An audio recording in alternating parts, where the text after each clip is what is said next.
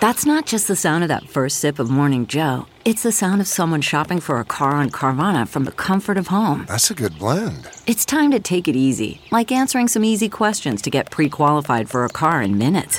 Talk about starting the morning right. Just like customizing your terms so your car fits your budget. Visit Carvana.com or download the app to experience car shopping the way it should be. Convenient, comfortable.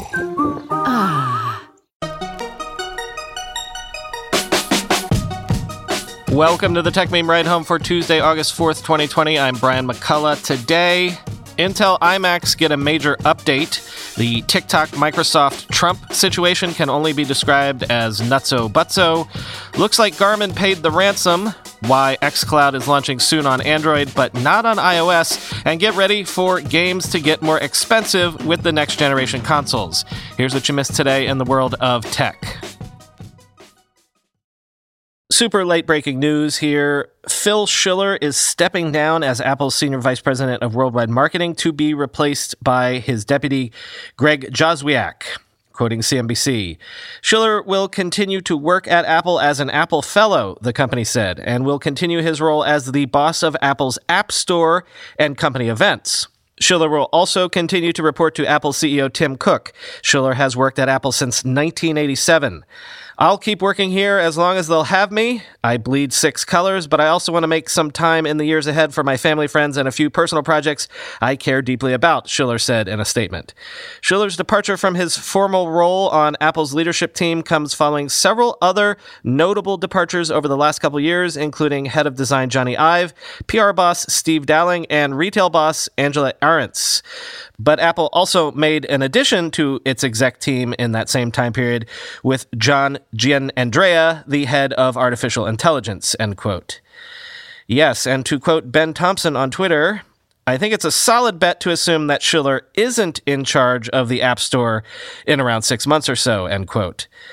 Well, I'm sure we're in for a whole bunch of Cupertino Kremlinology pieces in the next few days.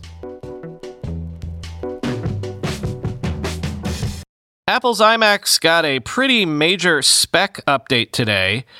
Not a new design, although there has been much speculation and rumor mongering about new designs lately. Listen to this, though, quoting The Verge.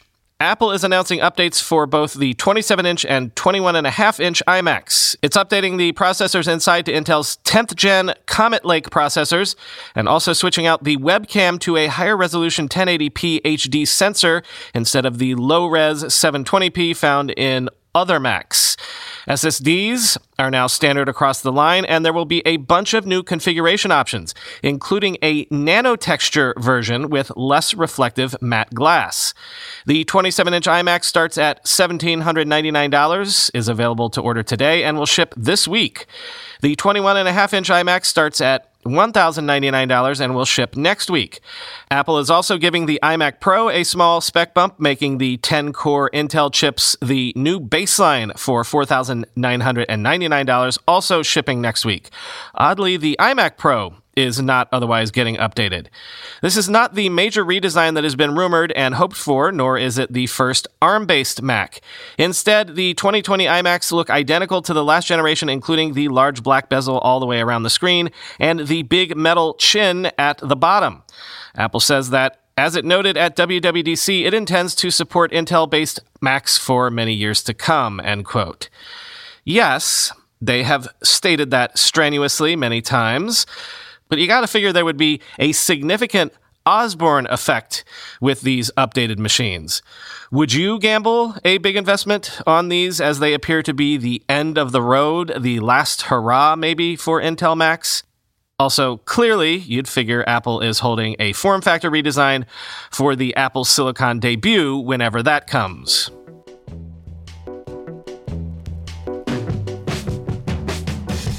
The TikTok saga goes on, and there's no word of a deal being closed, but one has to assume that the negotiations are ongoing.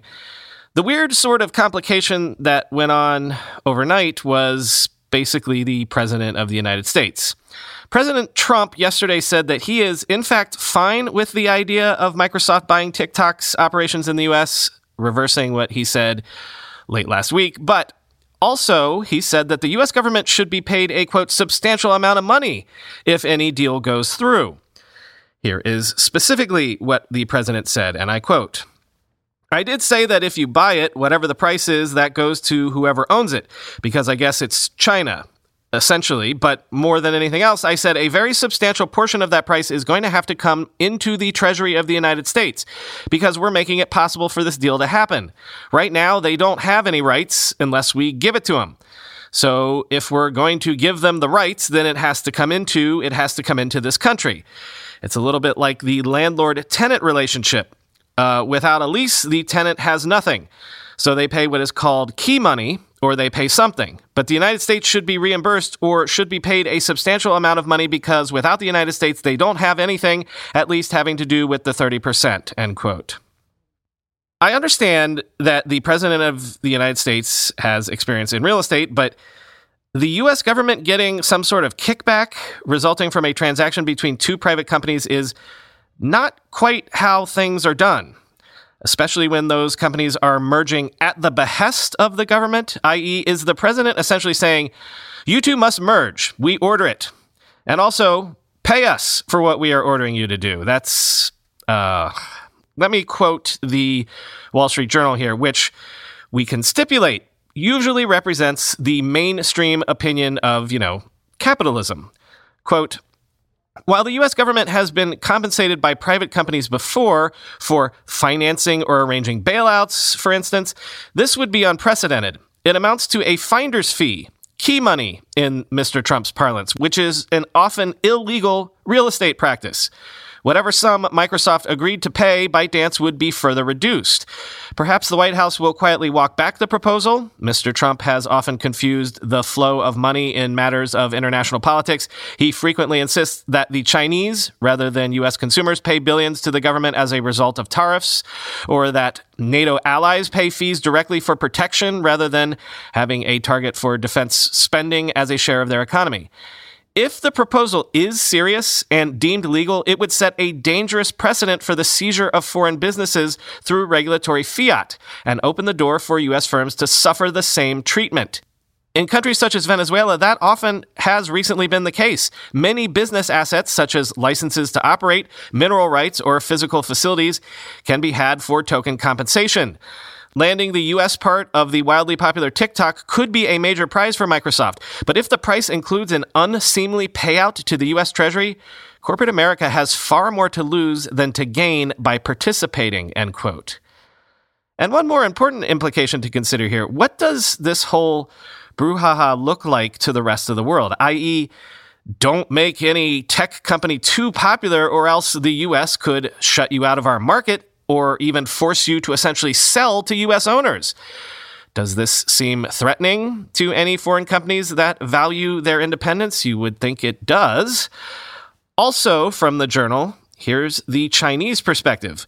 With a TikTok sale, China would lose control of its first homegrown global internet sensation, hardening the suspicions inside China that the U.S. is looking to sabotage its internal tech growth. Quote, "Unlike other Chinese tech titans, which have largely struggled to expand globally while winning fans at home by cloning Western platforms, TikTok's breakout success has been the product of its own innovation," said Matthew Brennan, a China-based tech consultant. Quote, "TikTok was the moment when China's technology went from copy to China to copy from China," he said.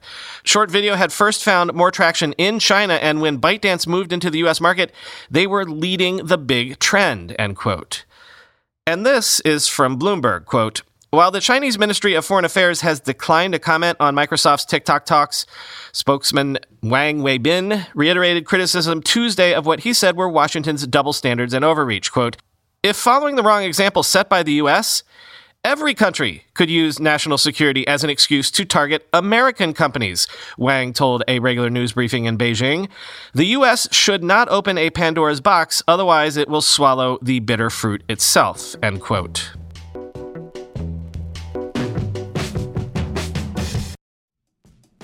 When you go through airport security, there's one line where the TSA agent checks your ID and another line where a machine scans your bag. The same thing happens in enterprise security, but instead of passengers and luggage, it's end users and their devices. These days, most companies are pretty good at the first part of the equation where they check user identity, but user devices can roll right through authentication without getting inspected at all. In fact, 47% of companies allow unmanaged, untrusted devices to access their data. That means an employee can log in from a laptop that has its firewall turned off and hasn't been updated in 6 months, or worse, that laptop might belong to a bad actor using employee credentials. Collide finally solves the device trust problem. Collide ensures that no device can log into your Okta-protected apps unless it passes your security checks. Plus, you can use Collide on devices without MDM, like your Linux fleet, contractor devices, and every BYOD phone and laptop in your company. Visit collide.com/ride to watch a demo and see how it all works. That's KOLIDE.com/ride, collide.com/ride. In 2023, just 10 vulnerabilities accounted for over half of the incidents responded to by our sponsors today, Arctic Wolf Incident Response. Wouldn't you love to know how to take these vulnerabilities off the table and make life more difficult for cybercriminals? That's just one of the essential insights you'll find inside the Arctic Wolf Labs 2024 Threats Report, authored by their elite team of security researchers, data scientists, and security development engineers, and backed by the data gained from trillions of weekly observations within thousands of unique environments. This report offers expert analysis into attack types, root causes, top vulnerabilities, TTPs, and more. Discover the attack vectors behind nearly half of all successful cybercrimes, why ransom demands climbed 20% from 2023, and find out why 2024 will be an especially volatile year for cybersecurity. Learn more and get your copy now at arcticwolf.com/techmeme. That's arcticwolf.com/techmeme. Quick follow-up to a story from a couple weeks ago. Remember that Garmin ransomware attack where they were desperately trying to shut everything down before it all got encrypted? Yeah, well, it looks like Garmin paid the ransom. Quoting The Verge, fitness brand Garmin paid millions of dollars in ransom after an attack took many of its products and services offline last month, Sky News reports. The payment was reportedly made through a ransomware negotiation company called Hurrah, in order for Garmin to recover data held hostage as a result of the attack. Bleeping Computer reports that it believes Garmin must have paid the ransom because of the lack of known weaknesses in the Wasted Locker virus. Code from a Garmin-developed executable reviewed by Bleeping Computer suggests the company paid the ransom on either July 24th or July 25th, and the publication confirmed that the executable was able to decrypt sample files encrypted by Wasted Locker, end quote. They telegraphed this was coming, but the European Commission has indeed officially opened an in-depth investigation into Google's proposed acquisition of Fitbit over concerns about the vast amount of user data Google would have access to via this deal, quoting the Commission itself. Following its first phase investigation, the Commission has concerns about the impact of the transaction on the supply of online search and display advertising services, the sale of advertising space on, respectively, the result page of an internet search engine or other internet pages, as well as on the supply of ad tech services, analytics and digital tools used to facilitate the programmatic sale and purchase of digital advertising. By acquiring Fitbit, Google would acquire the database maintained by Fitbit about its users' health and fitness, and the technology to develop a database similar to Fitbit's one. The data collected via wrist-worn wearable devices appears at this stage of the Commission's review of the transaction to be an important advantage in the online advertising markets. By increasing the data advantage of Google in the personalization of the ads it serves via its search engine and displays on other internet pages, it would be more difficult for rivals to match Google's online advertising services. Thus, the transaction would raise barriers to entry and expansion for Google's competitors for those services, to the ultimate detriment of advertisers and publishers that would face higher prices and have less choice, end quote. Microsoft has announced when its xCloud gaming service is launching, at least on Android. The D-Day is September 15th, launching on Android in 22 countries, bundled with the Xbox Games Pass Ultimate subscription, which runs you $14.99 a month. So on September 15th, you can download an updated Xbox Game Pass app, which will have game streaming as a part of it. There will be 100 plus games available to play via streaming, but do note that this is not launching that same day on iOS. In fact, we don't know when it might come to iOS, if ever, quoting The Verge. It's our ambition to scale cloud gaming through Xbox Game Pass, available on all devices, but we have nothing further to share at this time regarding iOS, says a Microsoft spokesperson in a statement to The Verge. The lack of iOS support at launch will be disappointing to iPhone and iPad owners, but not exactly surprising. While Microsoft has been testing xCloud on iOS, the company previously revealed its testing was limited due to Apple's App Store policies. Microsoft hasn't revealed which Apple policies are preventing xCloud from launching on iOS, but Google's Stadia service is also not available on iPhones or iPads. Valve's Steam Link app took nearly a year for Apple to approve, even though it primarily streams games from your home PC. Apple has also faced questions over its 30% cut of in-app purchases and strict App Store policies from the House Judiciary Committee recently as part of a tech antitrust hearing, end quote. I don't usually cover their earnings, but video game maker Take-Two Interactive beat expectations in their fiscal Q1 with revenue up 54% year over year, which is even more impressive when you learn that the company did not launch any new games during that selfsame quarter. So chalk this up to another sector doing well in the COVID era, I guess. I mean, it does help that Take-Two games like Grand Theft Auto 5 and Red Dead Redemption 2 still sell amazingly well years after launching, but also grok this, quote, to date, Take-Two said that lifetime sales of GTA 5 are at 135 million units, including 5 million in the first fiscal quarter. Red Dead Redemption 2 is at 32 million. NBA 2K20 is at 14 million units. Borderlands 3 has sold 10.5 million, and The Outer Worlds has sold 2.8 million.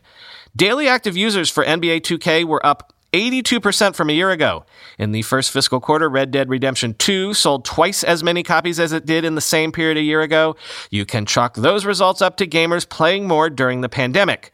Social Point's Dragon City and Monster Legends mobile games helped drive it to 54% revenue growth in the quarter compared to a year ago, end quote.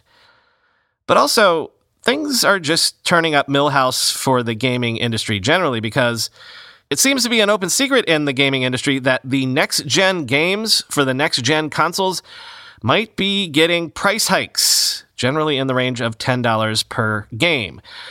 For example, Take-Two did confirm that it will price NBA 2K21 at $70, which is $10 more than what NBA 2K20 runs you, quoting GamesIndustry.biz. During today's earnings call, CEO Strauss Zelnick confirmed that it would be deciding and announcing pricing of next-generation software on a title-by-title basis, implying that not all next-generation games would necessarily get the $10 price hike. There hasn't been a price increase for frontline titles for a really long time, despite the fact that it costs a great deal more to make those titles, Zelnick replied. And we think with the value we offer consumers and the kind of experience you can really only have on these next-generation consoles, that the price is justified. But it's easy to say that when you're delivering extraordinary quality, and that's what our company prides itself on doing, end quote. So if you're a gamer, I just wanted to put you on notice that things are about to get more expensive. And finally today, you know our good friend, the hashtag inventor and general product guru, Chris Messina, how he's officially the ombudsman for this podcast. Being an ombudsman means you advocate on behalf of the audience of a publication, but also you hold the publication to account. Well, Chris is officially holding me to account. You might remember this segment from the July 6th episode where we discussed a new algorithm developed by researchers at Harvard that claimed to be able to detect COVID outbreaks. Looking ahead, it predicts that Nebraska and New Hampshire are likely to see cases increase in the coming weeks if no further measures are taken, despite case counts being currently flat, end quote. So there you go. someone out there listening, remind me in 3 weeks to check on Nebraska and New Hampshire numbers, and we can see together how well this prediction algorithm performs. So, Brian, as the TechMeme Ride Home Ombudsman, I wanted to hold you accountable. As 3 weeks ago, you broadcast that little clip where you covered an algorithm that was looking across social media, Google searches, and location data provided by mobile phones to determine the possible spread of infections from the coronavirus. And I thought it'd be worthwhile to take a look 3 weeks later at how that algorithm performed. So what I found in combining results from RT.live as well as the COVID tracking project was that it's a bit of a wash. I would definitely say that there are results out of Nebraska that make it look as though there is a spike happening. On July 7th, there was 117 positive tests with an RT value of 1.10. And now, as recent as August 1st, there are 445 positive tests with an RT of 1.13. So definitely some movement up into the right there, especially if you take a look at the COVID tracking project. New Hampshire, meanwhile, which is the state that I was born in and grew up in, is actually seeing a bit of a downward trajectory. So on July 7th, there were only 17 positive tests with an RT value of 1.05. And as of August 1st, there were 69 with an RT value of 1.03. So both are increasing, both are going up. If you look at the charts, it definitely seems as though hospitalizations and other types of COVID-related complications are occurring in Nebraska, but not so much in New Hampshire. So I think the jury's out on this one. Hard to say if this new algorithm actually is doing what it claims to be able to do. Thank you, Chris, for following up on that, and thank you for keeping me honest. What should we do if my self-driving by 2020 bet doesn't pay off by the end of the year, if I don't end up getting a burrito delivered to me for lunch via an ankle robot? How should we settle that wager officially, Mr. Ombudsman? Talk to you tomorrow.